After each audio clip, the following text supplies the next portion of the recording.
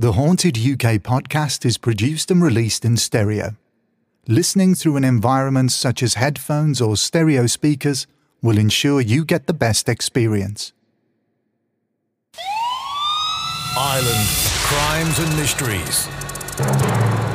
Welcome to Ireland Crimes and Mysteries, the podcast that delves deep into the haunting true stories of Irish crimes and unexplained disappearances. From the pages of history to the recent past, I bring you the compelling narratives that have both shattered and fascinated the Emerald Isle. Join me every fortnight on Sunday evenings at 7 p.m. Greenwich Mean Time as I embark on a journey to uncover a different story each time. With the help of family members and friends in some episodes, I paint a vivid picture of who these individuals truly were, their aspirations for the future and the deep love they shared with their loved ones before everything changed forever. So mark your calendars and join me, your host Nools, and follow my channel, Ireland Crimes and Mysteries, in order to never miss an episode.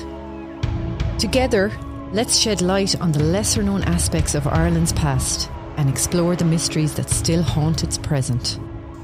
So keep your eyes open and your mind curious, and don't miss out on a single episode of Ireland Crimes and Mysteries, part of the Spreaker Prime network and also available on all major podcast platforms.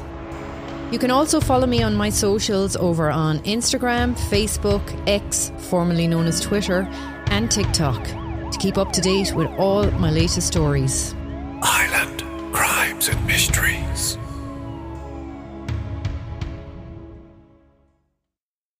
Here at Haunted UK Podcast Towers, we're committed to giving you high-quality, great episodes time after time after time. But this takes a lot of effort in research, writing, editing, recording, mixing, mastering, and publishing. We don't have a fancy production company or a bank of scriptwriters or a large budget to keep everything going. We are a fully independent podcast. If you'd like to help the show, then why not get over to Ko-fi and search for the Haunted UK podcast, where you can subscribe to give just £3 per month, the price of a coffee, or as much as you like. If you'd rather not sign up for a monthly subscription, then you can simply make a one-off donation, again, as little or as much as you like. This really helps the show with our website, coffee membership, merchandise, equipment, as well as other financial commitments.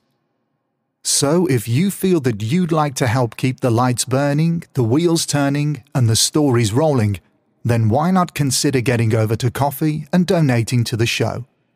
That's ko-fi and search for the Haunted UK podcast. Thank you. And here are the names of the amazing people who have donated to the show recently. They are Donna Packer and, last but not least, Brian Abraham. We also have some exciting new merchandise available on our website, including mugs, mouse mats, drinks bottles, bags, t-shirts, hoodies, and even bottle openers. Get yourself over to www.hauntedukpodcast.com to check out our Etsy shop. This episode is brought to you by Visit Williamsburg. In Williamsburg, Virginia, there's never too much of a good thing. Whether you're a foodie, a golfer, a history buff, a shopaholic, an outdoor enthusiast, or a thrill seeker, you'll find what you came for here and more. So ask yourself, what is it you want? Discover Williamsburg and plan your trip at visitwilliamsburg.com. Now, without any further delay, let's get this episode started.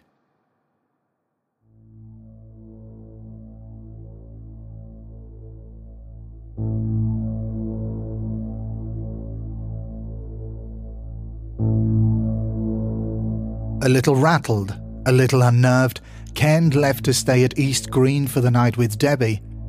As he left, he noticed a chalk etching on the wall. "What are you scared of? Ken, Deb, Peter," it read. Ken and Debbie quickly made a grab for the door.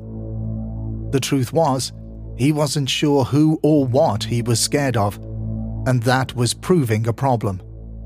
And although Ken may not have known what to be fearful of, he knew this fear was a thing, something tangible that stalked his floorboards, made footprints on his walls, and was closing him down.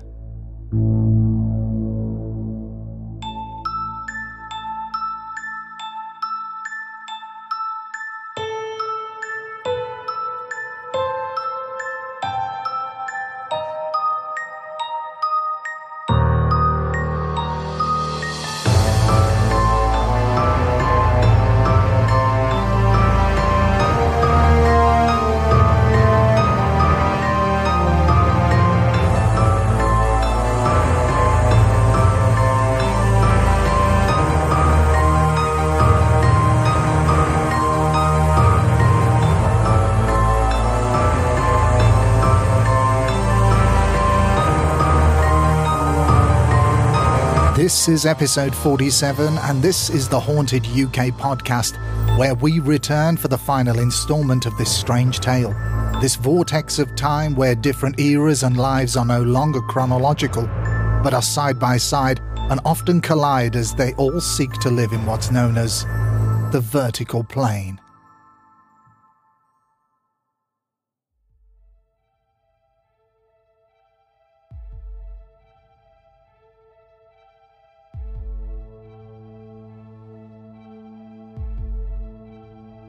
At the end of part 1, we left this maelstrom of a mystery, this tangle of wires.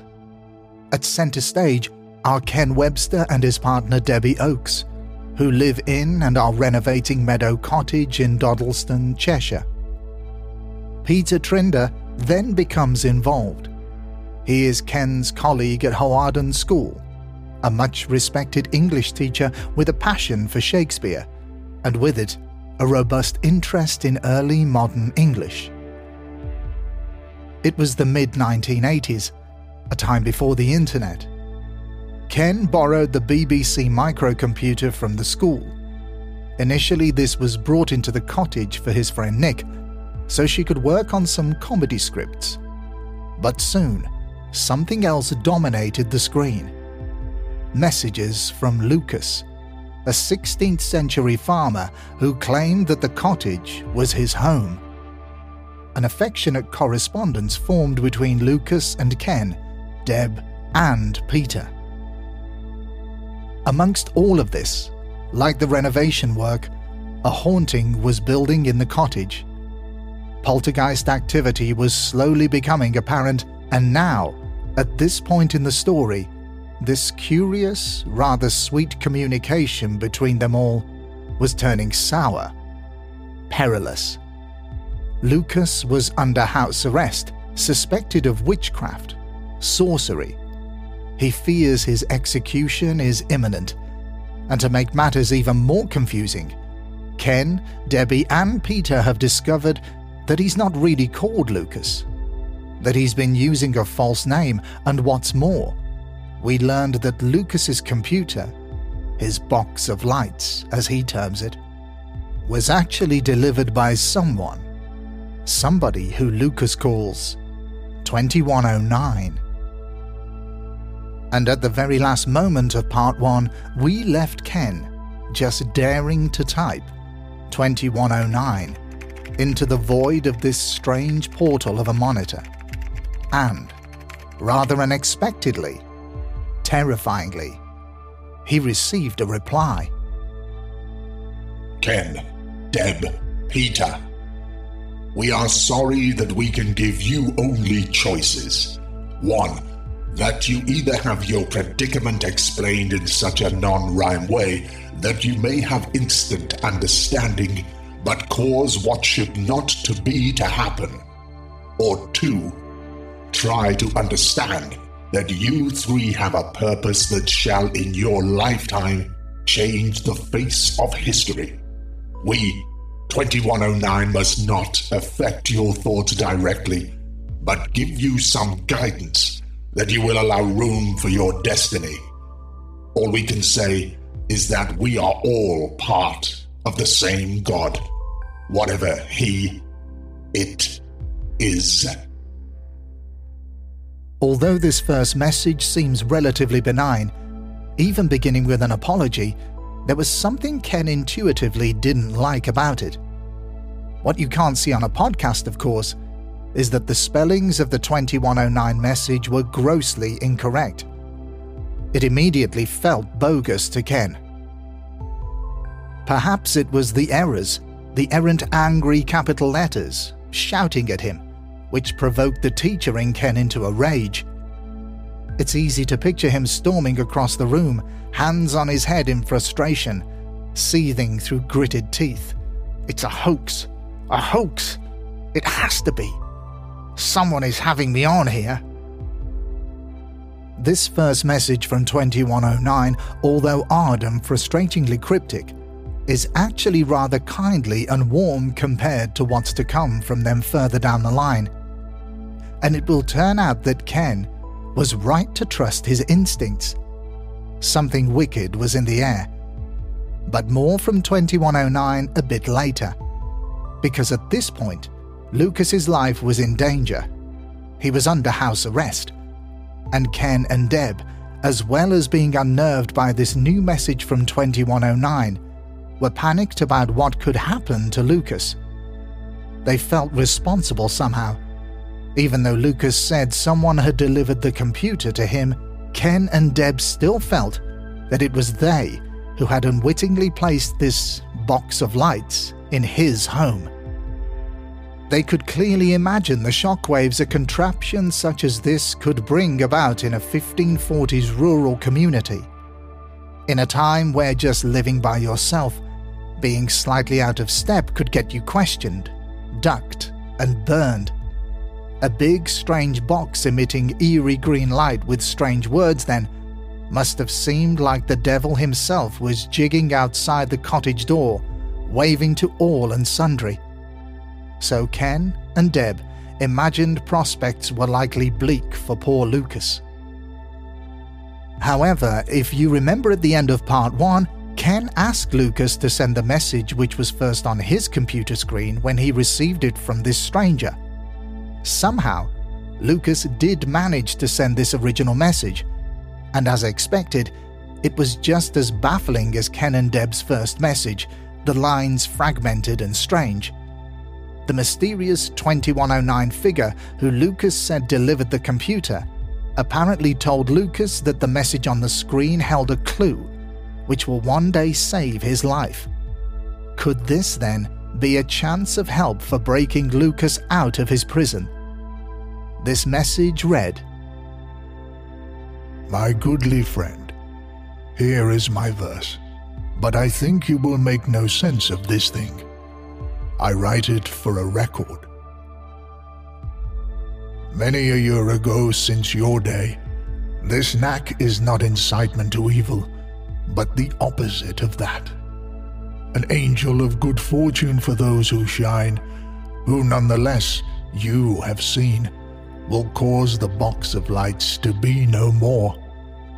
Such conduct will be your correction. For an easy death is near for a friend of a wise man who chooses. The foul man must see the king to tell him of the cat that frightened a mouse, and cure your sickness. Each of you men that have understanding, I do not doubt that your prayers shall be answered, so that you may teach wisdom unto the foolish. Be wary, my friend, of your lust. The pudding may burn."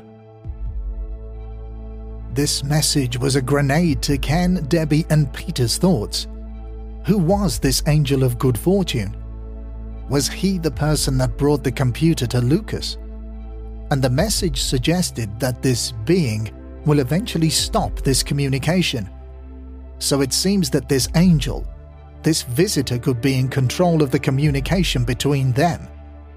It also states that the computer is a force of good and not evil. The mention of the word chooses perhaps eerily links to 2109's reply, quote, "We can only give you choices," end quote. It did all feel connected somehow.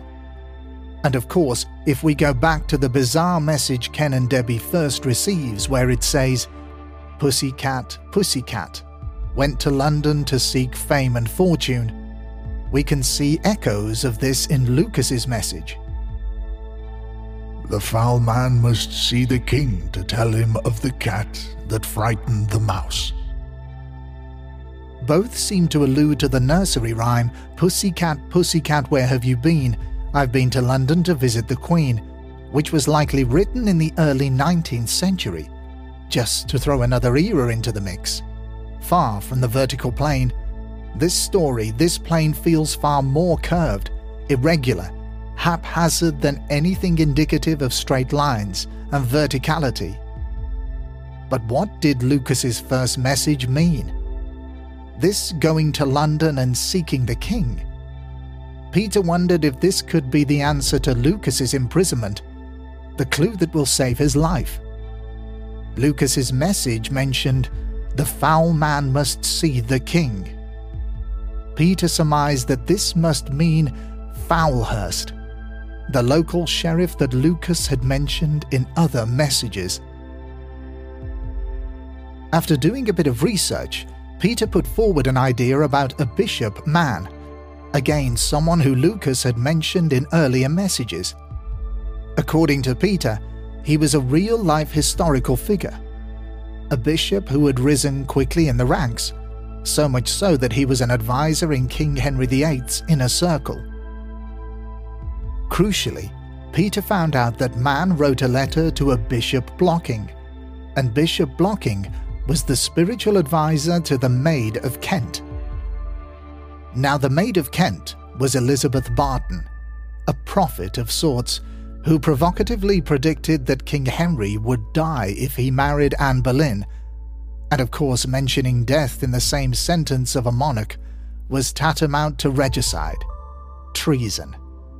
Elizabeth Barton was likely a vehicle for anti-Reformation figures of the time, those of the old faith, and as these people gathered around her offering their support, her prophecies were becoming acutely political.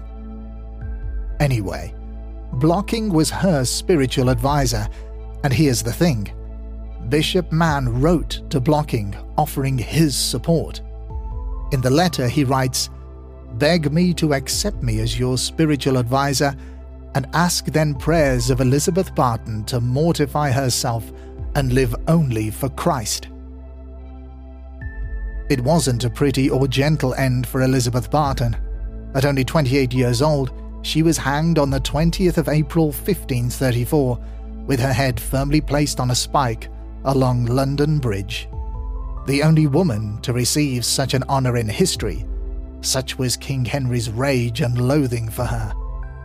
Her 5 supporters were also hanged that day, and chief among them was Bishop Edward Blocking. Mann, at this time, continued to serve the king quite closely. Peter argued that, quote, this letter, end quote, could be the smoking gun, his bargaining chip, the key for Lucas to finally leave his prison. If Foulhurst could somehow offer this information to the king for Lucas's pardon and release, it could be the answer. As mad and implausible as it all seemed. In much haste, Ken typed to Lucas explaining their theory, to which he replied that he was unaware of such matters, but he would tell Foulhurst. It was his only hope now. After a few agonizing days, Lucas eventually replied, sounding resigned, explaining that all was lost. He could not get to the sheriff. No one, not even the guards barring his door, would even look at him or listen. Condemned a witch and accepting his fate, Lucas in his message gives his friends his final words, asking them to write a book about this glitch in time they were all experiencing. He signs off, "Farewell, my good friends. May God receive you, and long live Oxford." It was an emotional plea, a turbulent farewell.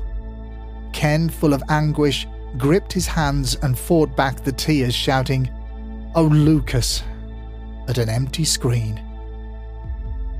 With no sign of Lucas, Ken mournfully set about resuming life.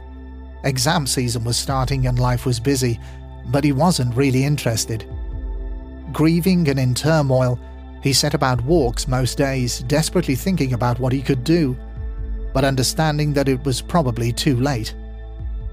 Building work on the cottage had resumed, and their friend Dave Lovell was giving them a hand. One day when Ken popped in to see Sian, Dave Lovell's wife, there was a phone call. It was Dave. He said he'd found some weird writing under the table, and he couldn't work out what it was. It was in a language he couldn't understand. Ken raced back to the cottage. There, in chalk, was a message addressed to Peter, in Latin. Peter too made a mad dash round, and in the evening all of them stared at the message. Scratching their chins, Peter managing to translate it, and wait for it. It's quite the revelation. Peter, you ask too much. Furthermore, Lucas went to his death. He brought death upon himself. The gods will. The last word they couldn't quite make out, as the message was all bunched up. So, Lucas was dead then. And who wrote the message? They guessed it may have been Lucas's friend John, ignoring all the normal logic, of course, where it is perfectly normal for a chalked message in Latin in loopy handwriting to appear under your dining table. They started the computer up again, and yes, there was a new message. Iridescent. After a while, Ken realized that this was the missing word from the message, and it read, Dite iridescent, meaning the gods will root you out. Ken felt like this was a death threat. But from who? With this threatening chalked message, Ken now felt this menace was far from contained to the boxy screen on the kitchen table. The cottage felt arch somehow, its atmosphere prickly, and its usual snug, soft, chintzy charm suddenly sharpened into focus. The concrete dust had set thickly everywhere. The place was a mess. Death threats maybe lurked under all the tables. The vase of roses in the kitchen, well, he couldn't see their bloom, their red petals, only their thorns. And the rooms felt small, the stone walls closing in. That's how it felt anyway. Home wasn't home anymore. An old friend he didn't recognize, like it had conspired with whoever was writing these messages. And of course, the building work didn't help with this. But he was afraid this unease was something else. A warning, perhaps. Maybe a warning to look after himself. And 2109, with that strange reply, wasn't far from his mind.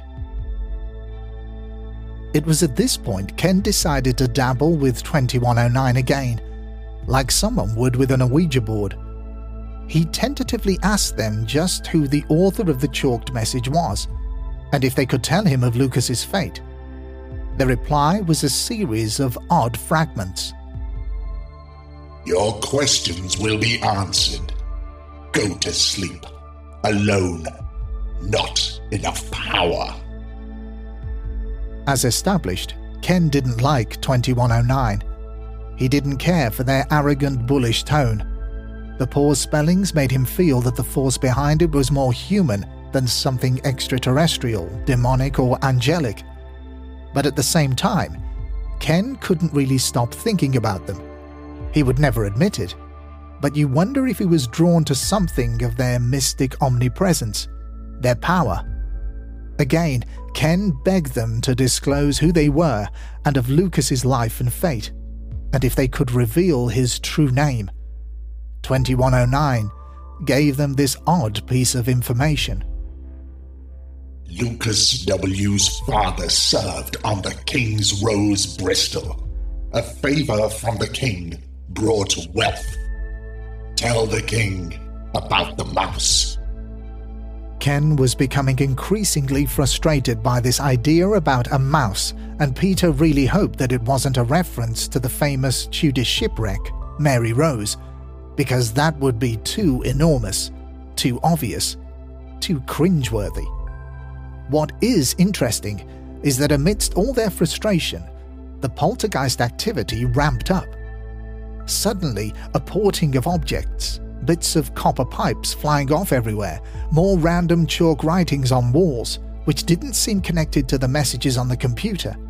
And then one day, on the 15th of May, Debbie called into the cottage after dropping Ken off at the school. She recalls one of the most scariest sights yet. She recounts. I dropped Ken off at school after spending the night at East Green. Then I drove over to the cottage to feed the cats.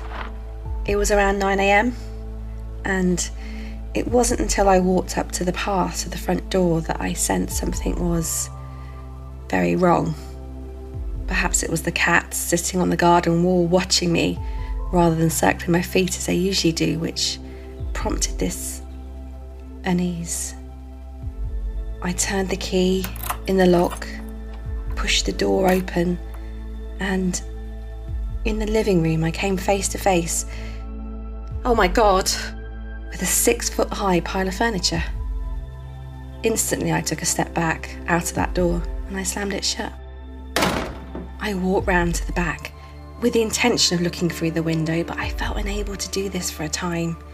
I dreaded to think what mayhem there might be. When I did look, it was clear that the kitchen had gone crazy too. Only now did I start to rationalise. It was burglars or local kids perhaps. Then I remember what Ken had written on the computer last night and all that anger and frustration he felt. I ran round to the front of the house and in through the door. Trembling, I recovered the phone from the hearth, fumbled with the dial, rang Ken's school and left him an urgent message. Ken, it's me. You need to come home. Now. Then I rang Dave Lovell and got him to come straight down. Eventually, I gathered enough of my thoughts to examine the havoc. Everything movable in that room had moved towards the kitchen and was piled against the door. Chairs, bicycles, Dave's tool chest, some of the tiles pulled off the hearth. Up on the roof beam, the old copper pans had twisted on its axis, and the handle was at an angle of nearly 90 degrees.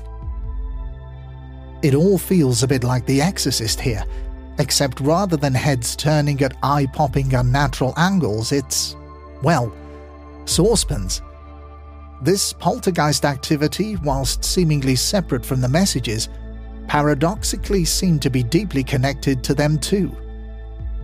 We've talked about poltergeist activity lots on this show, and many sources assert that it's energy, an energy with a life of its own, tricking and manipulating, living off raw emotions like anger, angst, emotion, vulnerability. All the feelings Ken seems to be emitting. It's noteworthy that Debbie remembered the emotion in Ken's message, his frustration, his anger. It's almost like Debbie is admitting there's a cause and effect. Perhaps somehow Ken did cause this. Remember also in part 1, Debbie idly wondered if a crumb of her personality had broken off, that it was she who was causing it. In fact, I think she even says, manifesting it. It's never explicitly said, but at times in the book, Ken and Debbie's relationship seems a little less than smooth. There are moments where he blames Debbie, snaps at her for doing things wrong, and he's unhappy in his job. Debbie is stuck at home a lot, imprisoned maybe, a bit like Lucas. And there's perhaps another strange mirroring here. Lucas has a housemaid, Catherine, who is only 14. Someone he frequently shouts at with a snarly impatience. Debbie at 19 is younger than Ken, who we think is in his late 20s at this point. And it could be said that at times he is similarly cantankerous towards Debbie, like Lucas is to Catherine. The poltergeist factor begs further pondering though. They are cruel entities that we possibly still know very little about. One question is this: Could Debbie at 19 be a conduit for the poltergeist activity? As is often documented with such cases, it is often teenagers and young women who are at the centre of such phenomena, and with it, rather alarmingly, middle-aged men monitoring them, pestering them, looking for proof, the elusive witch mark, if you like. Note such cases as Enfield, Alma Fielding, the Battersea poltergeist. The list goes on.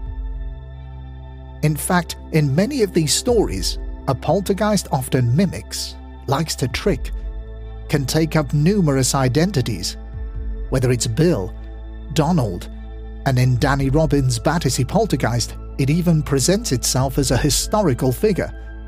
So it's not difficult to see parallels here with this story in Meadow Cottage. And it begs another question. Could 2109 and Lucas, the relatively friendly, affable Lucas, all just be a poltergeist? Or is this too simple an explanation? Amidst all of this furniture-moving chaos, the scene was set and clear for SPR. Admittedly, they would need to tentatively step over some violently strewn furniture first. But SPR, as I'm sure you already know, is an abbreviation for the Society for Psychical Research.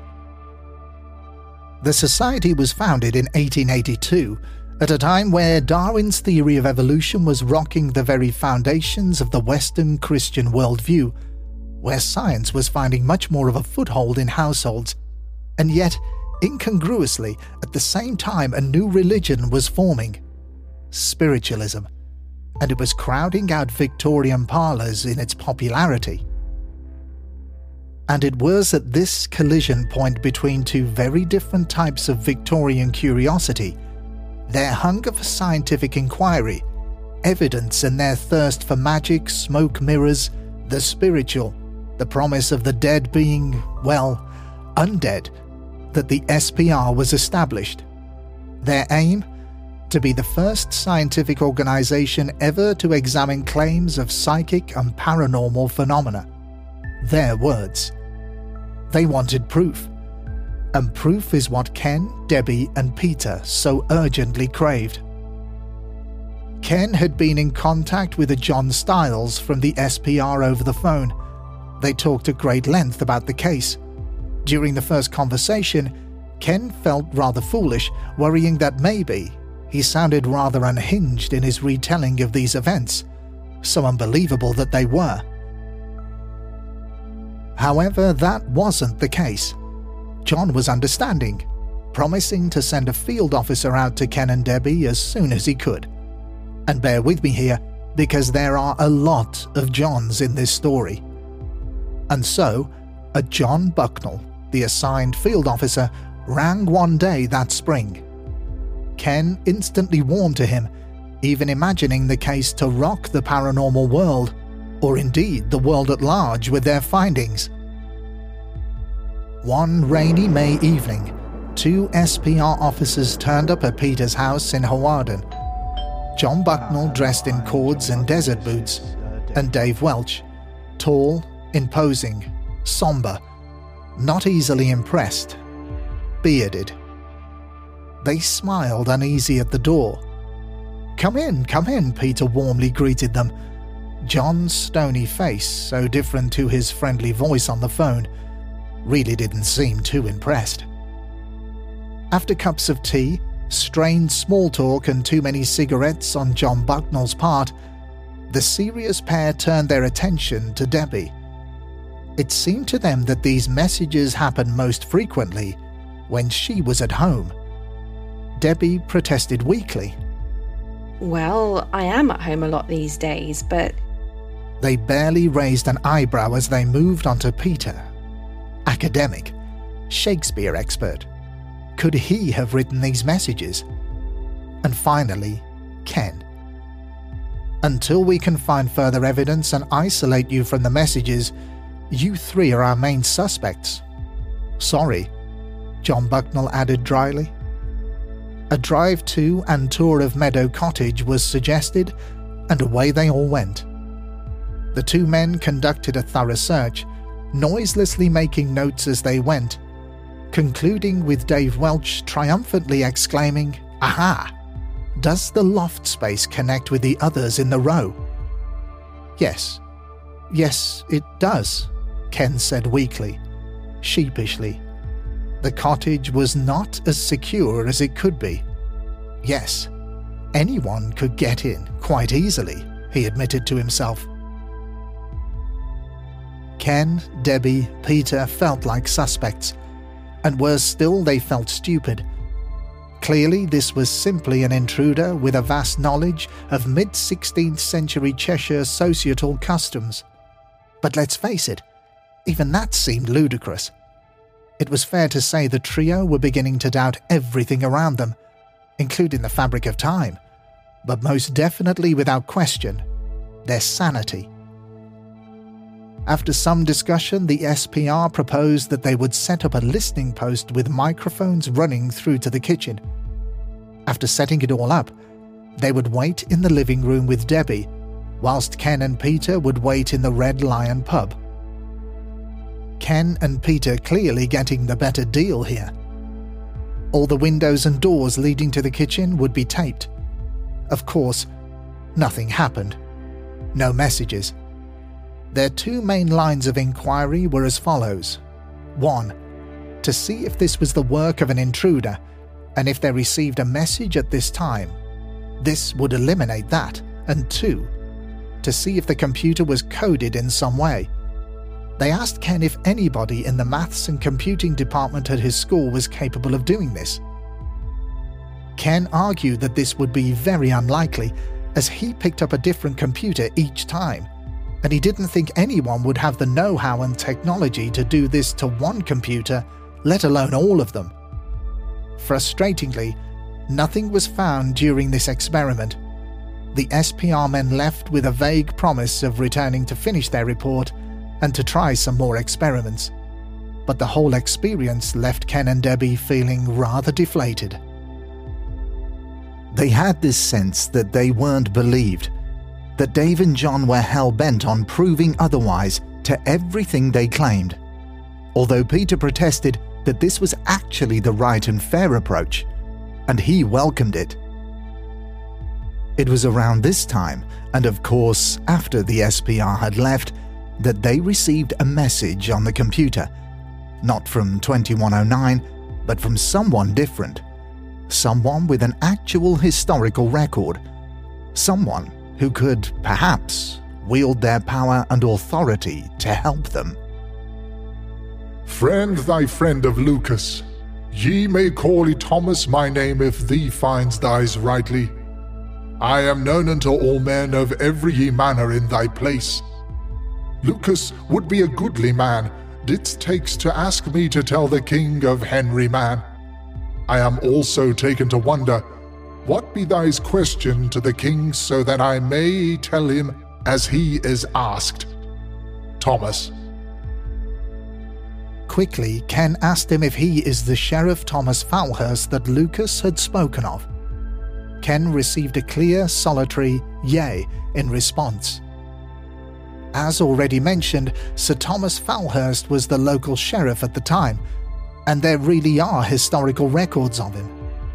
If any of this was real, this was a real-life lifebuoy in their quest to discover Lucas's fate. And what's more, the message also implied that Lucas was still alive. Ken was overjoyed. A series of messages fired between Ken and Falhurst.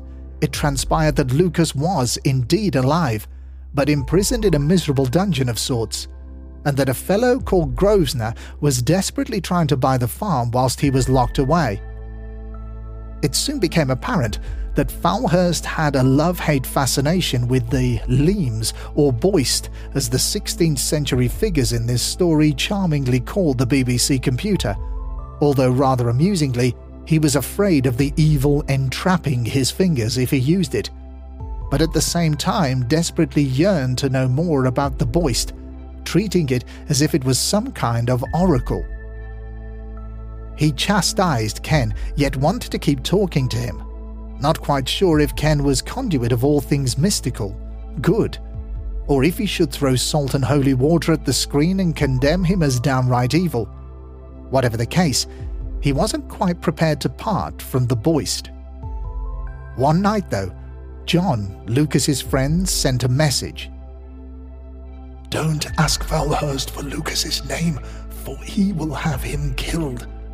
He is kept alive, so that the Leames will still shine." It was clear Lucas's life still hung precariously in the balance.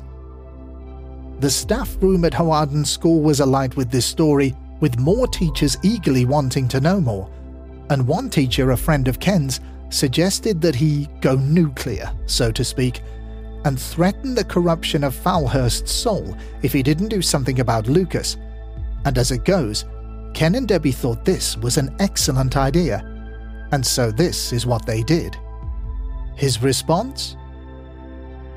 "Ye most noble Peter, first I must know whom did tell ye of Lucas. If ye swear not to use ye power, then I shall bring Lucas within one round of the glass. I do beg ye forgiveness, but I meant to cause no harm to him. I shall do this for ye be my friends. Thomas."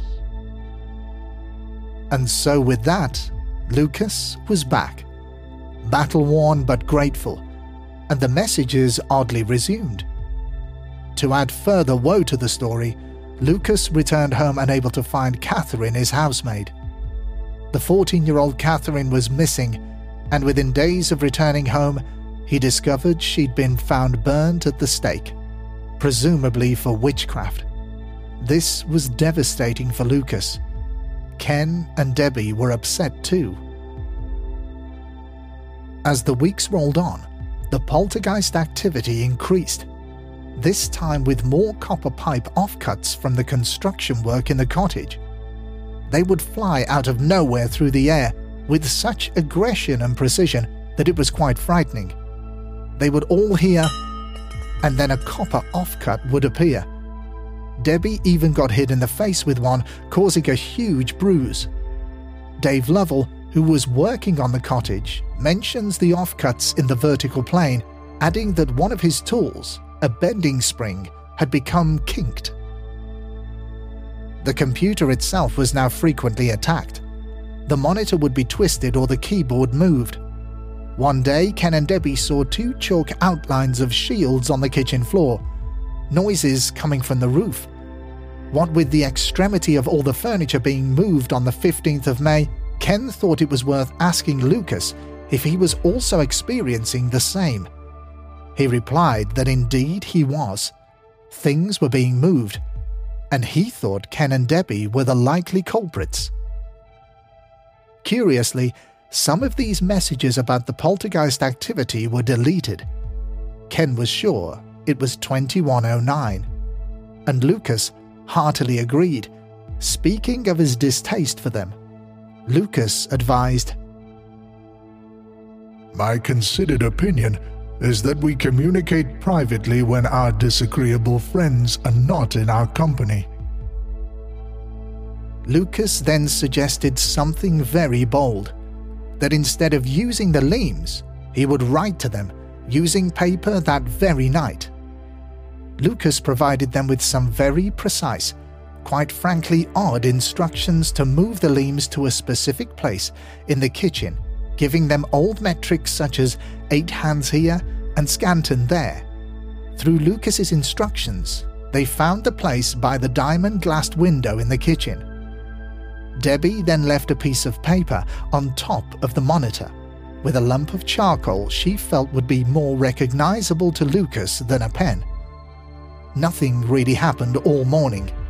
They left the kitchen and went out for a walk, both willing him to write.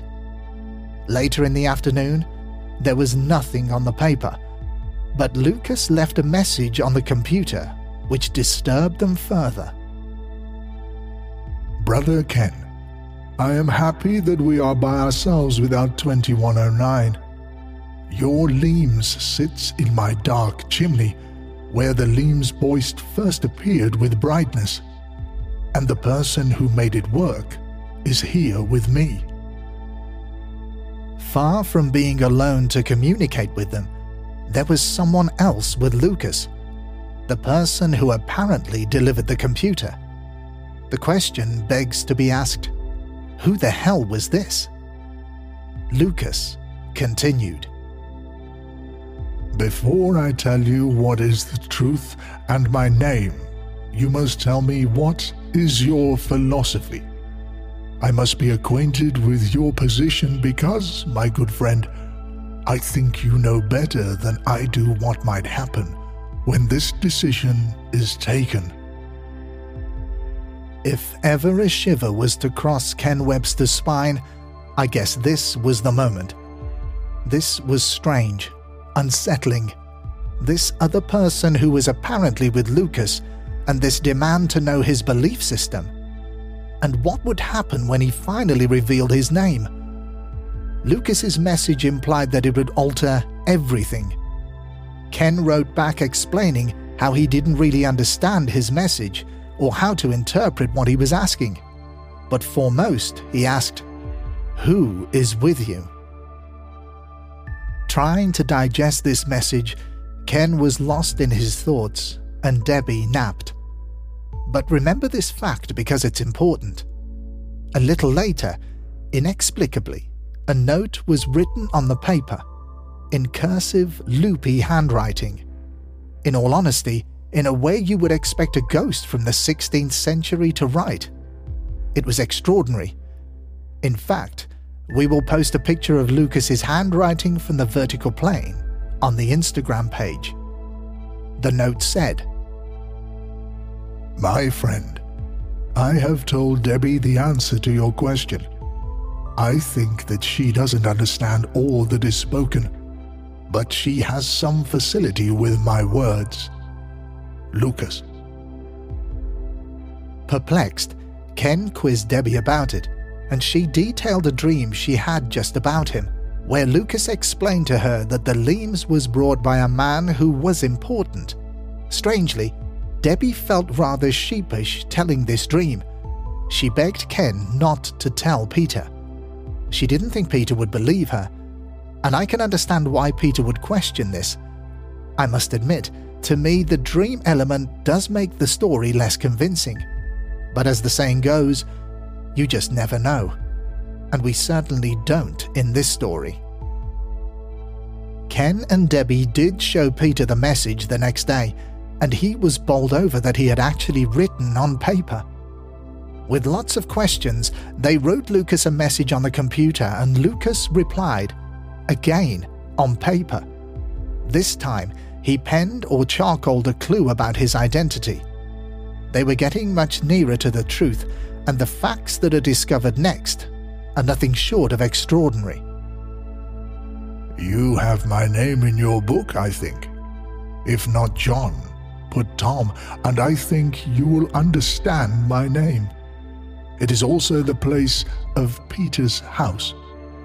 What does this book of names and ages say about me? Love, Thomas. In a playful way, Lucas, or rather Thomas, had given a clue to his name, ironically signing his real name. As a side note, in later messages, Lucas or Thomas had begun to sign off his messages with the modern affectation of love, possibly mimicking Debbie's style of writing. And in a moment, they had worked it out. Bingo! It was Thomas Hawarden, one of the names actually suggested by the Brasenose College librarian Robin Peedle all those months ago. He wrote a list of names which Peter took away with him when he visited the college in Part 1. Hawarden is where Peter lived. They looked again at Robin Peedle's notes, where it said Harden, spelt H-A-R-D-N, or Hawarden, spelled H-A-W-A-R-D-E-N. Brasenose College Fellow in 1530, still in college 1538. The dates did fit. The facts that followed were even more gobsmacking. In Robin Peedle's notes, it detailed that Thomas was expelled from the college for crossing out the Pope's name. Ken shared these details with Lucas or Thomas, and he corrected him.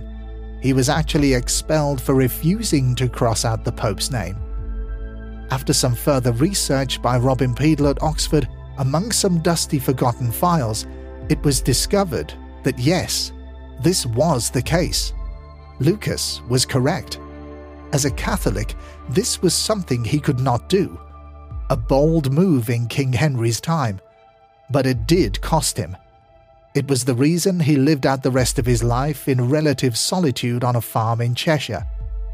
Interestingly, he still wanted to be referred to as Lucas, a name of his old tutor. Whilst Debbie's dreams are perhaps not convincing, these facts are. Although it has to be said, this story is still like a tide of belief and disbelief, often with Peter catching Lucas out with various bits of information which were incorrect. For instance, Lucas heard Ken openly shed a tear in the kitchen. He sent him some verses from the poem Wyatt to cheer him up. Peter pointed out to Ken that this verse had not been written in his time yet, and Lucas garbled something about hearing it from a learned travelling man. Very learned, it would seem. And so, the tide goes out. Ken's emotions at this point and a brief reference to what seems to be a depression is troubling too. Ken writes of his mood crashing after the highs of recent weeks and of the tumultuous events in those last few months. He writes, quote, "I did not recognize myself," end quote, and imagines driving into a river with, quote, "the waters showing no signs of passing," end quote. Clearly, these are deeply unsettling, disturbing thoughts, demonstrating the strain on Ken's mental health. And it's understandable. No doubt these supernatural events, where no one believes you as you make no sense of anything, would definitely take its toll. But the energy seems raw here. As mentioned before, he doesn't seem to like his job. In fact, later in this year, he leaves teaching altogether for a research post. At Haunted UK Podcast Towers, we receive many stories of listeners' hauntings where their mood has altered, their energy drained, how they too barely recognize themselves. Is this what is happening here? Or if this is an entity tricking them, playing with them, is it feeding off this energy? The couple also got a puppy at this time who they called Lucas, and this is a tragic saga in itself. Despite being the apple of Debbie's eye and both loving and caring for it so much, the puppy became ill and died.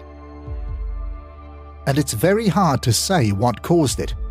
Likely simply just one of those unfortunate things in life, but the desperation and urgency during his illness and the potent unhappiness which followed did nothing to clear the air, only adding to the thick atmosphere of the home. It seemed nothing could flourish in the cottage. Lucas even wrote to Debbie a detailed letter expressing his condolences. But let's get back to Lucas's strange request to know of Ken's belief system and his worrying admission that he wasn't alone. And it does get stranger, if that's even possible. In his reply to Lucas, Ken asked him about the person who gave him the limes, and Lucas's reply was similar to what he said before about the person who first delivered the limes. My friend, the person is from your time, I think.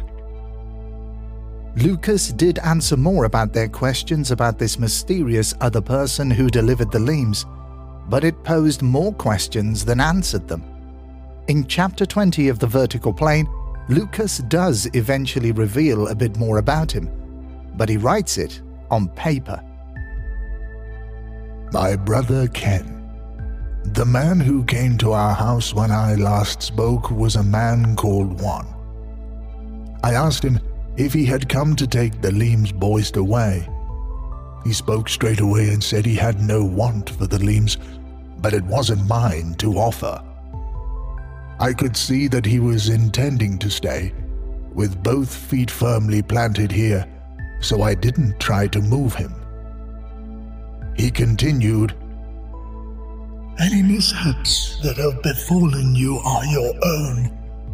You have no power over this thing, for it is like a child without a caring family. It doesn't know the forces within its reaching arms. You and your brothers are in great trouble if you put the Leams back on its own. Think well, but don't tell your fellows. This is why I haven't written on the Leams. What do you think? What mishaps? Can we come to ill? Answer soon, Lucas. At this point, the disk drive had been further damaged by poltergeist activity, and Ken had put it in somewhere for repair, so Lucas or 2109 couldn't send a message out if they wanted to. And let's not forget our not-so-good friends 2109, who, let me tell you, were livid that Ken, Debbie and Peter had found out Lucas's real name. And with the computer back and working, they typed with fury. Ken, Deb, Peter, we have reason to believe you have Lucas Wainman's true name. If this is correct, you must say so that we may rectify the problem immediately before it is accepted. You may now continue to write to Lucas to establish your responsibility to our experiments and towards a better understanding of time and its forces. 2109. At this point, Ken felt pretty exasperated and asked what the problem was, demanding that he should be able to communicate freely with Lucas. This made 2109 really angry, and a series of messages were fired off, screeching the importance of what they were doing, and how dare Ken question them, warning him that he is unable to understand the nature of their work, that Ken, Debbie, Peter and Lucas were all part of their experiment, and they were going to cool down the messages between Ken and Lucas and press pause, so to speak. The final message from 2109 in this exchange talked of two Lucases now running around because of their dabbling, and that they would have to rectify it immediately. 2109 sent the following. You must help by giving every word uttered by Thomas Howarden from the second you received his true name. You must also state how much information you have on this man. Everything, word for word. Avoid any other communication you may have with him. Desperation. Be quick. 2109. 2109 reiterated that there were now two Lucas Wainmans running around. As a result, there was now mayhem in the space-time continuum. Ken wasn't quite sure whether to call their bluff, but something about the message unnerved him, so he contacted Peter for advice. They decided to give 2109 a little information about Thomas, and a little rattled, a little unnerved, Ken left to stay at East Green for the night with Debbie. As he left, he noticed a chalk etching on the wall. "What are you scared of? Ken, Deb, Peter," it read. Ken and Debbie quickly left. The truth was, he wasn't sure who or what he was scared of, and that was the problem. And although Ken may not have known what to be fearful of, he knew this fear was a thing, something tangible that stalked his floorboards, made footprints on his walls, and was closing him down. And the candidate for the chalked writing on the wall could have been absolutely anyone at this point. 2109, this one character, Lucas, the poltergeist. In the book, Debbie jokingly quips, "Me?" when Ken lists all of the suspects. Ken ignores this, but should we? Around this time, Ken asks 2109 if they could control the poltergeist activity, and they said they would try to dial it down slightly, going on to confirm that yes, there is a poltergeist in the cottage, and some of the phenomena is part of the communications, and that Ken will never be able to understand what a poltergeist is. They then provide a definition of a poltergeist, almost how you would ask Alexa today, "Alexa, what is a poltergeist?" And she would probably give a very similar answer to what 2109 offers Ken. Surplus kinetic energy projected by either one or more individuals or by storage channels within buildings and places where strong emotions such as frustration have been felt most common. At the start of this conversation about poltergeists, Ken is quite angry and surly with 2109, no doubt in reaction to being ordered around and 2109 halting the communications with Lucas. It's clear that 2109 are quite bemused by Ken's anger, perhaps even enjoying the reaction, or maybe just reacting in kind. The following exchange between them is interesting though. This from Ken. 2109. Forget the gloom and doom and explain what you want, as you are preventing us communicating with our friend. Of what harm is that? We love the fellow and he us. If you wish to help, please give your analysis of poltergeist phenomena. Beings of your ability should be less moody when confronted with us simple types. A little open communication goes a long way when cooperation is the issue. Dig? Ken and Debbie. 2109 replies, first of all mocking Ken's 1960s style dig comment. Dig? You are mistaken. We do not speak any gloom and doom, but possibly you refer to the forces that you yourself have unleashed against our better judgment. It is correct to assume that the poltergeist phenomena is present in the communications. Are they gaslighting Ken here? Projecting the blame on him? Or is he the conduit of the poltergeist energy? Has he unleashed a force? It's a theme 2109 enjoy making and presenting to Ken. Now, as already mentioned, 2109's writings certainly would not pass an English GCSE anytime soon. Their messages are littered with spelling errors. Their words are often spelt phonetically. On first reading, it almost feels like a group of poorly educated teenagers typing into the ether, laughing their heads off somewhere, even if this ether doesn't really exist at this point, but their messages really do have a sort of surly, superior, goading tone to it. They do not sound scientific or professional, or expert in the field of physics and tachyons as they so claim to be. In fact, many of their messages read like something out of a bad sci-fi novel, and they love to, rather immaturely, crassly tell Ken and Debbie that they are too simple to understand the science that they are using. But the spelling errors, what if these are purposely done? In one message, Ken accidentally leaves the caps on, which incidentally is how 2109 usually types, and they mock him for this error. We all make mistakes, eh, Ken? Mistakes, deliberately misspelt MISAJKES, alluding that their mistakes are purposeful, a style, sending themselves up, enjoying the meta-ness of it all. Notably, when they provide a definition of poltergeist energy, they spell kinetic, KENECTIC, kinetic using Ken at the start of the word as a deliberate pun. What are they suggesting here? That again Ken's frustration, his energy is causing the disruption?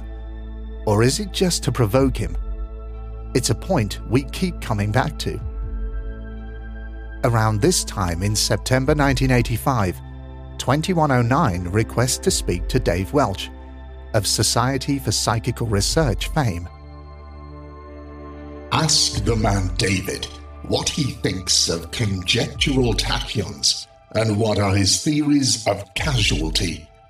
What answer does he have for its paradox? Cheers. 2109. Ken was aghast that they knew who Dave was. He was also slightly amused by their use of cheers. But he got in touch with Dave, whose interest was seriously piqued.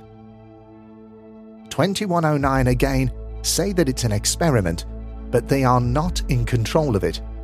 That they have tampered with some of the messages between Ken and Lucas, and they will stop communications with Lucas soon to end the experiment. Lastly, 2109 make it very clear to Ken that Lucas, or Thomas, is a real person living in the 16th century, but they say, unknown to him, he is not quite what he seems to be.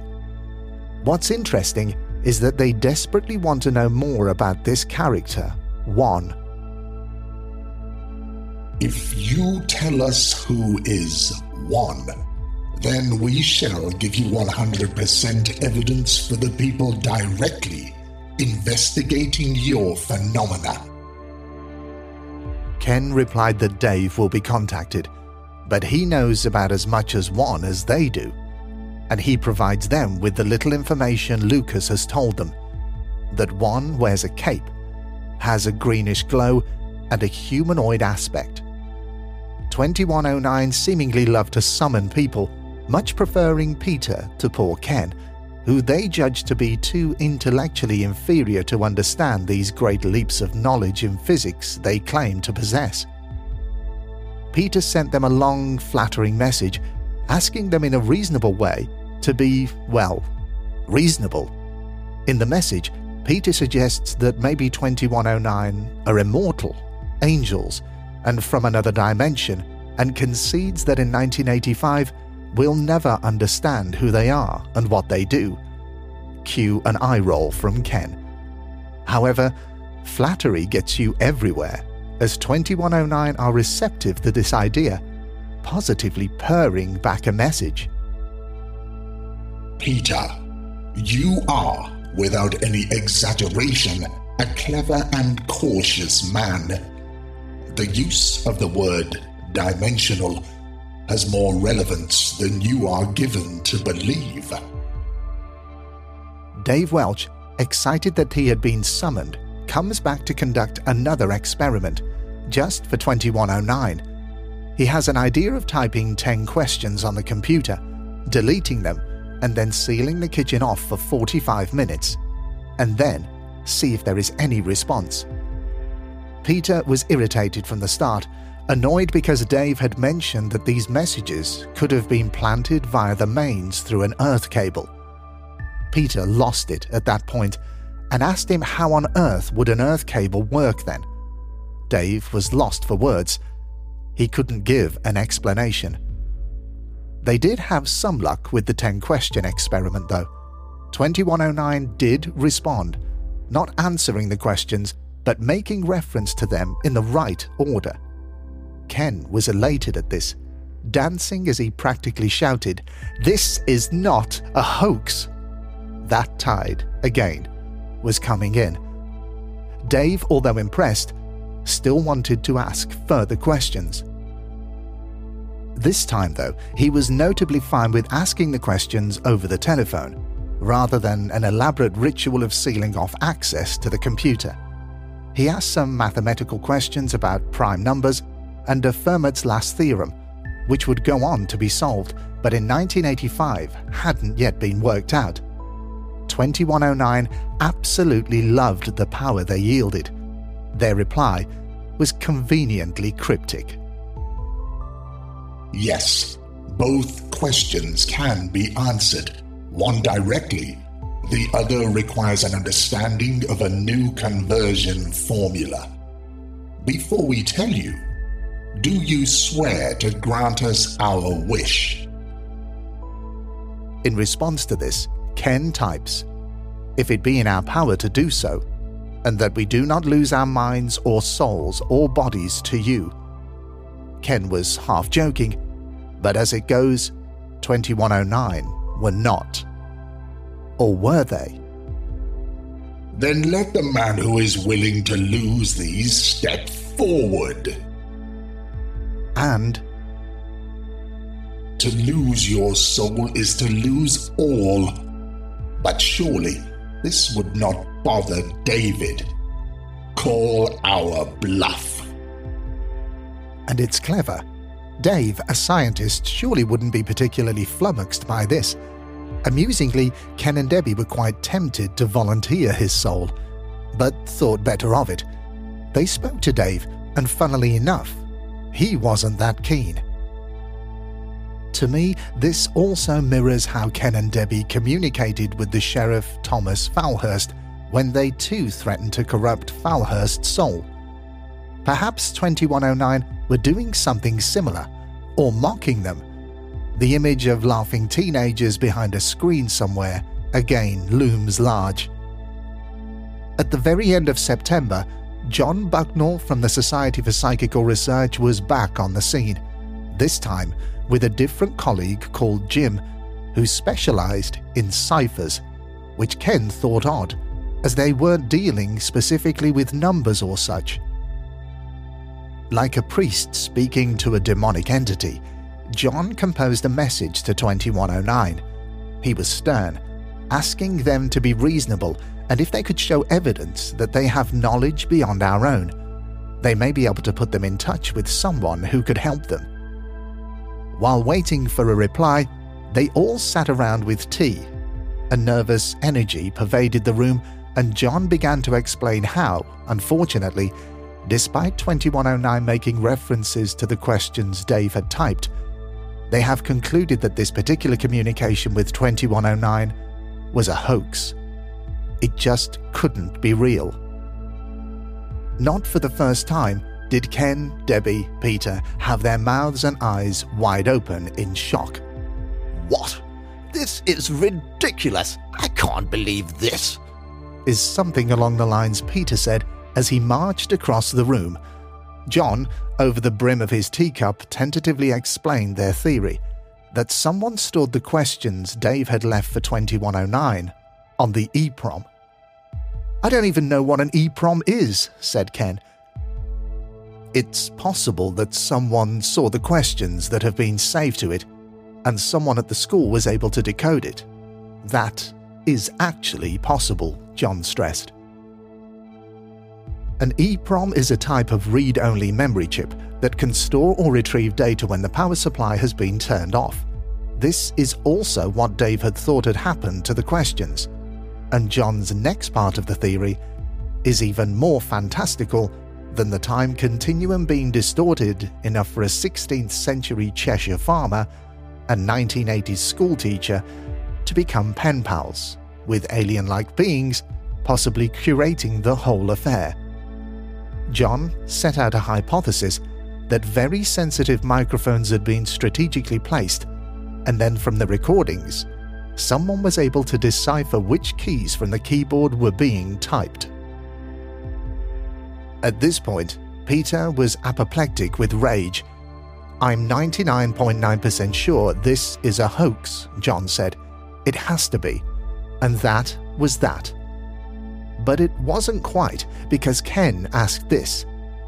If they were so sure it was an EEPROM, why hadn't they taken their computer away and conducted tests? After a heated exchange, another experiment was arranged, this time for the 22nd of October. 2109 sent another cryptic message regarding this, explaining that they do not need a screen to read the messages. So the SPR agreed to use their own computers without typing anything on the screen. Frank Davies, a colleague at the school, was becoming more involved in the investigation and would be a witness at the experiment on the 22nd of October. 2109 were aware of this and wanted to know more about him and asked for the doctor's name. Frank amazingly agreed to tell them, and then 2109 revealed Frank's entire medical history on the screen. The experiment on the 22nd of October was nothing but an unmitigated disaster, partly because of 2109 stalling. Strangely, No Dave Welch, but there was a new researcher on the scene, Nick Sowerby Johnson, and 2109 was suspicious. They didn't like him. Tell us his full name, they kept asking. Nick Sowerby Jones was about 35, brisk, dressed in dark clothing, and appeared to be John Bucknell's superior. He asked direct questions, and he took the computer away to check for any devices, which Ken was glad about. He set up the SPR computer and left the questions on a disk and not on the screen. It wasn't a particularly pleasant evening. Nick seemed irritable and really interrogated poor Frank Davies, who understandably felt uncomfortable. With no sign of 2109 answering any of the questions, Nick and John abruptly left. Frank mentions an earlier message from Lucas warning them about the SPR men and how the Leams could come undone. 2109 never did play ball and didn't seem to be able to answer the questions on the SPR computer, instead blaming Nick, putting forward an idea that he did something to the transmission when he stood in front of the computer. They kept asking for his full name, that they needed him to come back to talk to him and ask him if he installed the information correctly. It was a problem that could be easily fixed, they said, but he would need to come back. 2109 blackmailed Ken, offering to provide evidence that the SPR wouldn't be able to ignore if he would just give some information about Nick. Strangely enough, when Ken did contact John Bucknell, he said they couldn't get the drive to work and open the disk, that there was an error, but would not give any information about Nick. The whole experiment fell through. Amongst this chaos was an additional message from an author they didn't recognize. Ken and Debbie supposed it was this character, Juan. A few days before, Nick Sowerby Johnson, Dave Welch, and John asked a question about a constellation, and this was the reply. Dave and John observe. Bottom right-hand region of the southern hemisphere near to the central equator. Seventh celestial body in the Definus constellation could soon be a quasar. This message was unsigned. All of 2109's messages were signed 2109, and this message seemed different in tone, in standard English, perfectly spelt, less aggressive. But who is this Juan? Towards the end of the vertical plane, Lucas discloses some more information about Juan and the delivery of the Leams again. I saw a green light shining from the walls of my chimney, and from this light stepped forward what I thought was the devil himself. I never feared for my soul so much in my life, but so afraid was I that I couldn't move away from this strange messenger. He said, "Fear not, good Thomas. You are starred to be a great man. If you do not have fear, but keep your faith strong." Lucas claimed that Catherine could not see Juan or the Leams, noticing that as Catherine walked past the computer singing, the screen would reveal her words, and this, it seems, is how Lucas first communicated with Ken, Debbie, and Peter. Not typing, but speaking to the screen. What's also interesting is that Juan enters from the chimney, which is how Debbie arrives in her dreams. Lucas begged Ken not to communicate anymore with 2109. In fact, 2109 and Juan have an altercation, which again is redolent of something out of a bad sci-fi film script, or even at times, the movie Mean Girls. The following message is from Juan to 2109. 2109. Poor Jack in the box. What will he do without a spring, now that he never be able to perform for the children? Oh, and how the children will cry. And 2109's response. One, we presume? Cut the cryptic. You're too obvious anyway. Trying to play the brave Samaritan, eh? Revert to Cypher. You're just confusing 1985E. They know not to trust you. In the vertical plane, Ken supposes that this was One taunting 2109 about the SPR episode, and that the spring they are now without is 2109 unable to catch the questions SPR loaded onto the disk. The last message from One was interesting. Your English is appalling. Don't you have any other purpose than to lecture this kind with extensionalism and quantum physics? What a meaningless existence. But if Cypher, then Cypher it is. If you can keep up with me, not this frequency range. Could One be the One in 2109? He seems to have instigated all of this. Was it planned? Was he supposed to? Is he a rebel? The One to break away from 2109? Who knows? Who were these things? From the year 2109? Aliens. Does your head hurt right now? Well, sip a glass of water, because there's more twists to the tale yet. Firstly, around this time, Lucas reveals that his earlier messages were not the ones he originally sent, that they had been tampered with, which goes some way to explaining some of the historical errors which flummoxed Ken, Debbie, and Peter, particularly regarding Edmund Gray. Debbie has dreams throughout most of 1985 where she is able to communicate with Lucas. The one at this time, in the November, is perhaps the most interesting.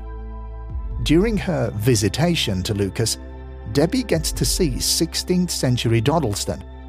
She describes a beautiful scene of hundreds of vibrant wildflowers. The only thing familiar to her is the bright blue sky. She recounts a moment where she sees a man on a cart and horse coming towards the cottage. She panics, thinking that the man might see her. Lucas greets the man, and the man comes up to them. It is apparent that the man cannot see her, but the horse can see or sense her as he whinnies in fright, giving a whole new meaning to the idea of ghosts. Are we all ghosts to someone? In the middle of January 1986, Ken and Debbie decide to resume communications with Lucas and 2109 now that Lucas's time freeze has thawed. It's at this point they go for a coffee with Peter, and Peter asks Ken if all of this could be him telepathically creating the messages. This didn't go down too well, and Ken even began to question it himself. Frank Davies also wondered if 2109 were making it all up, that they had created Lucas, which pained Ken as he loved Lucas and felt their friendship to be a profound one. Out of everything, it was the one thing he believed in. 2109 was something of a publicist too, and insisted Ken go to the press and tell all. Most people around him thought this ill-judged, but nonetheless, the local paper did do a story. Weirdly, Ken avoided any details about 2109 and just focused on the communication between him and Lucas. A former student was the journalist, and he was able to contact John Bucknell at the SPR, who concluded it was a hoax, which was news to Ken and Peter, although Peter at this point was much more open-minded about this possibility. John Bucknell's conclusion? It wasn't paranormal, and that someone or something is doing it. Not surprisingly, Ken felt somewhat deflated about this. When Ken does eventually contact the SPR, he finds out that John Bucknell has left, and, chillingly, brace yourself for this, they had no record whatsoever of Dave Welsh or Nick Sowerby Johnson. So who were they? And what were they doing? Ken and Debbie felt chilled to the bone, understandably not knowing who they were dealing with, and who was in their home unnerved them. Ken still desperately wanted a reputable researcher to help them make sense of it all. Yet again, unbelievably, 2109 had a very specific request on this front. We ask you to do the following. There is a brilliant researcher, ufologist. We know you don't like the word. His name is Gary M. Rowe. His ideas differ to yours, but nonetheless, he can help with a couple of your problems. They then tell Ken that Gary Rowe lives in Rhyl. They unbelievably provide his telephone number and request that Peter makes the call, not Ken. And so yet again, we have another character enter stage left, Gary M. Rowe. The trio meet him again at Peter's house. They find him an understanding fellow, and Ken thought he was pretty smart. But he had this uneasy feeling in the pit of his stomach. In February, Gary M. Rowe arrived with all sorts of equipment to record anything which could happen around the computer. And nothing did. Debbie wrote of her frustration, but 2109 retorted. The experiment will continue without Thomas for the time being. We shall watch and react accordingly in the vertical plane. Greetings, Gary Rowe. Your move. We are only here to aid the experiment.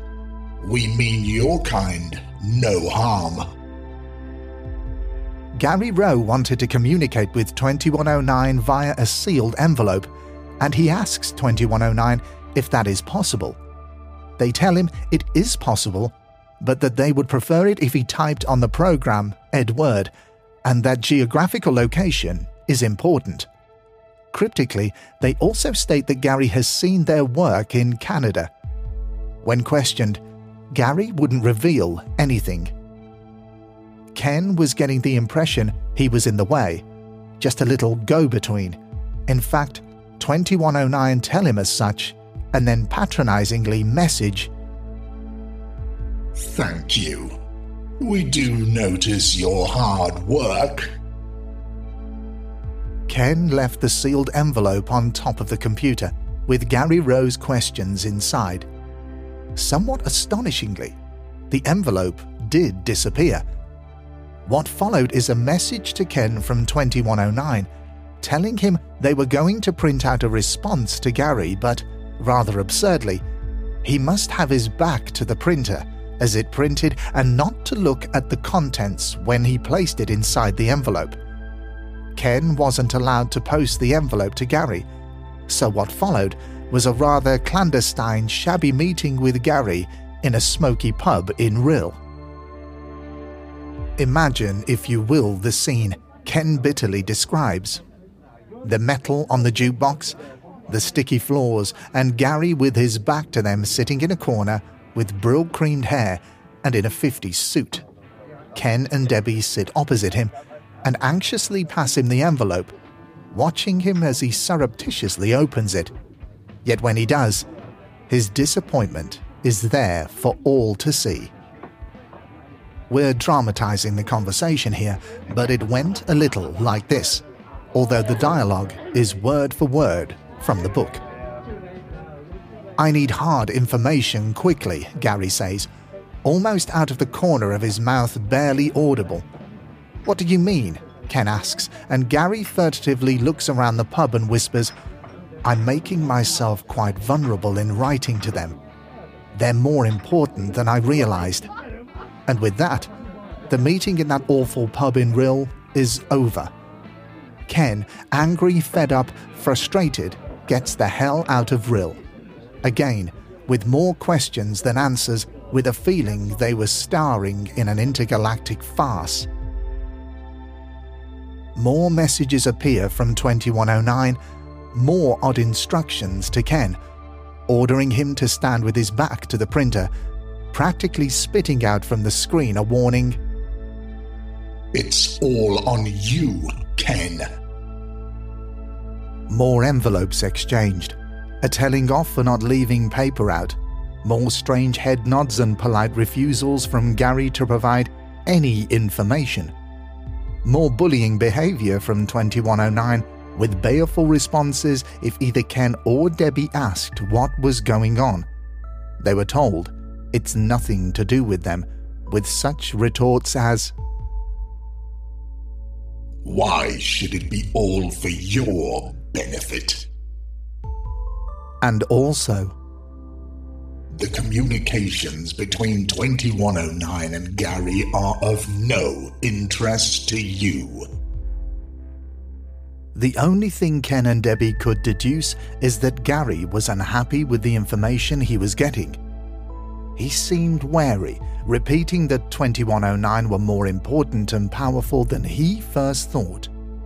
Ken and Debbie's dealings with Gary concluded in a strange episode where Gary placed a flattish object in an envelope for 2109. Debbie felt uncomfortable with the envelope, as drawn on the outside of it was an Egyptian deity, and she felt it odd and eerie, and in her words from the vertical plane, she felt that Gary was introducing an occult element to the communications. Gary hoodwinked them a little by placing the envelope with the deity inside a bigger plain envelope. Ken and Debbie didn't like it and never passed on the envelope. In fact, they gave it away. 2109 still raved that Gary will serve his purpose. Indeed he does. He still rather generously talks about it and has infamously responded at some great length on a blog thread. And interestingly, so has Debbie. 2109 tell Ken and Debbie that they haven't got long left with Lucas or Thomas, that the experiment in communications will end for all of them. Thomas tells them that in a few days he will be leaving for Oxford and regales stories about his teacher, Lucas, telling them with some delight that it was his name that he used as a pseudonym. He tells them of Grosvenor's plans to have the cottage, that he will likely burn the place to the ground because he suspected it was a place of wickedness and sorcery, but would use the land. Touchingly, these are his last words. "I will write my book about my brothers and maid, and of the end of Lucas and the little puppy, and of our love for each other. One day, you will all sit down at my table for wine and meat by the river in Oxford, where we shall speak of truth and good men. In your time, my book is old, but I shall not go to my God until it is written. Then we shall be truly embraced. My love to you all. I shall await you in Oxford. Thomas Harden." 2109 also bid goodbye. It's a long and odd message with references to the first ever message on the computer. It goes as follows. Ken, Debbie, Peter. True are the nightmares of those that fear. What will be your reality if you let it? Believe in yourselves. Safe are the bodies of the silent world. As long as your kind cannot penetrate our world, we are safe. Turn, pretty flower, turn towards the sun, for you shall grow and sow, but the flower reaches too high and withers in the burning light. Knowledge will be your progress, but your kind are coming close to getting their fingers burnt. Indirectly, you may prevent this. Get out your bricks. Get ready to build. Write the book. Pussycat, Pussycat went to London to seek fame and fortune. Ending with there is another person to come. They will be the help we need. You will know them when they come. Thomas did eventually write his book and soon died shortly after. He placed it in a secure place. It shouldn't take too many to find it, though he wrote it in Latin with the help of a friend that he met in Oxford. The inscription reads, "Me writes this in the hope that my fellows will one day find this book. Then may other lands be not so distant." We will finish now. You have a lot of work to do. There is no need for you to write back, as we will have gone. Thank you for your cooperation. 2109. 2109's tones seem to have softened, and is encouraging although final in its tone. And by all implications, Thomas did write his book, and is out there somewhere. And that wasn't the last time Ken heard from 2109. Like a shadow, they seem to be lurking for quite a few more years, just waiting for Ken to slightly scratch the surface, to summon them, and they will appear. A couple of years later, a friend of a friend was so intrigued by the story, she asked if she could have a go at contacting them. Ken still had the BBC locked away somewhere, but reluctantly agreed. His friend bitterly regretted it. 2109 immediately replied to her, and what was said on the screen made her faint. She never revealed what it was, absolutely refusing to. It was this that made Ken give up the BBC for good, and he gave it to Debbie's mum, who locked it away. But still it felt like 2109 were not too far away, looking for Ken still. As much as they found him useless in their plans at times. In 1987, a woman from Luxembourg wrote a letter to Ken with a printout, which had a message from a 2105, and it said, "Contact Ken Webster. During holidays, much importance. 2105. Ken did end up meeting with the Harsh Fishbacks from Luxembourg when they came over for a holiday in South Wales. They were able to provide him with further information. They had been in contact with someone called the Technician on the computer.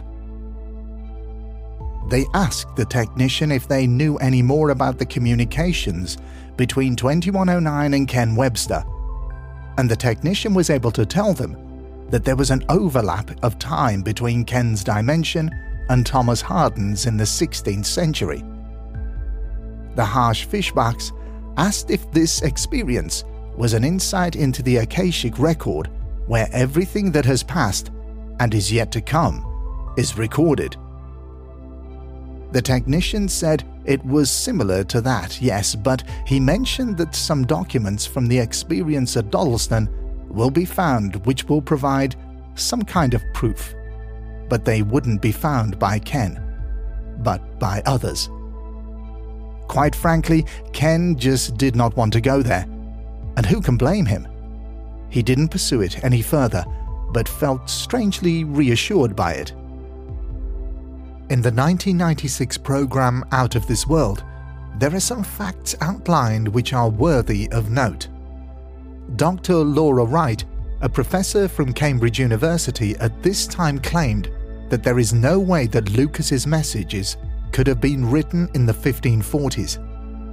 His verb use completely incorrect for the period, and in her judgment, a very poor imitation of early modern English. Dr. Wright analysed Ken's writing from the vertical plane, together with a sample of Lucas's messages, and found a startling similarity. Both use an adjective before a noun 26% of the time, which is apparently a notable comparison. To make it fair, she also compared some journalism and a romantic novel written in 1986, where she found the use of an adjective before a noun which ranged from 32 to 35%. Perhaps giving credence to the theory that these messages were a splinter of Ken's personality, or an elaborate forgery by Ken. Or perhaps, rather touchingly, Ken and Lucas were mirroring and mimicking each other, as they so often did in the story. What struck me when reading Juan's frustrated, angry messages with 2109 is that they are eerily similar to Ken's exasperation with 2109. Is Ken Juan? That's quite a thought. After all, Ken did bring the computer into the cottage, just as Juan did to Thomas. In the documentary, although we never see their faces, Ken and Debbie seem warm and genuine. It's not hard to believe their experiences. They received 300 messages over 16 months. Debbie stresses that whilst a lot of people focus on the paranormal aspect of the story, at heart, it was a very human and touching communication with a real person living 400 years ago. Ken echoes Debbie's thoughts and hopes that one day Thomas's book will be found. Peter Trinder argues that it was very convincing at the time, that the language used did seem authentic, and he is vehement in his refusal to believe that it was Ken or Debbie, arguing that if it wasn't real, it would have taken a tremendous amount of effort. He ends by saying, quote, "If it was a hoax, by God, it was brilliant," end quote. And if anything, I think we can all agree that it is an impressive, rather brilliant story. A fall through a crack in time into the vertical plane. And to borrow a phrase from Ken, who borrowed the phrase from Sir William Crookes, I didn't say it was possible. I said it happened. Ken and Debbie have now shut this storybook closed, and like the old BBC microcomputer, they've put it somewhere, locked it away. It's not something either of them would like to discuss anymore. They are very private and have distanced themselves from the story. However, while that chapter may be closed for them, and we must respect that, it's a storybook that keeps opening, and much like the work of a poltergeist, it flies off the shelf, lands at our feet, its pages fanning out in the air of our attention, desperate for us to pick up and read aloud. And so, if you have any further information about this story, if you perhaps say, have been communicated by a 2109, 2105, or 210 something, then please contact us. After all, there's always time for a part 3. And so, it just remains for me to say, be careful. The next time it's a beautiful day, the height of summer, and you decide to indulge in a spot of gardening, you dig through some soft soil and you hit upon something lumpen, solid. You pick it up using both hands and you're shocked to discover that it's a manuscript sodden with centuries of rain. The words a smudge of ink, but just about legible. You brush off the encrusted sandstone, the scurrying ants, and you stand there in awe. For you can just about make out a dedication, and it reads, "To my brother Ken and the sweet maiden Debbie." And you know what it is now.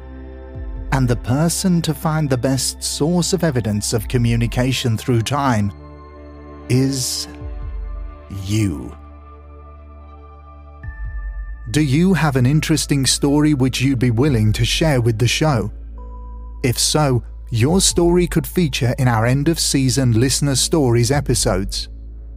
Please get in touch with the show via email at contactus@hauntedukpodcast.com, marking the subject as Listener Story. We're waiting for your stories. As well as coffee, you can also follow the Haunted UK podcast on Twitter @HauntedUKPod and on Instagram @HauntedUKPodcast. You can also find us on our website at www.hauntedukpodcast.com, where you'll be able to keep up to date with news and announcements, browse and download our episode scripts, get in touch with us, and much, much more. This episode was presented by Steve, produced by Pink Flamingo Home Studio, which you can also find on Instagram by searching for @Pink Flamingo Home Studio. The script for this episode was edited by Marie Waller Proofreading. For more information about this service, contact Marie at mariewaller.proofreading@gmail.com. For a list of all research sources which we found helpful for the writing of this episode, please see the show's notes. Thank you again for listening to and supporting the Haunted UK podcast. So until the next episode, stay safe and take care.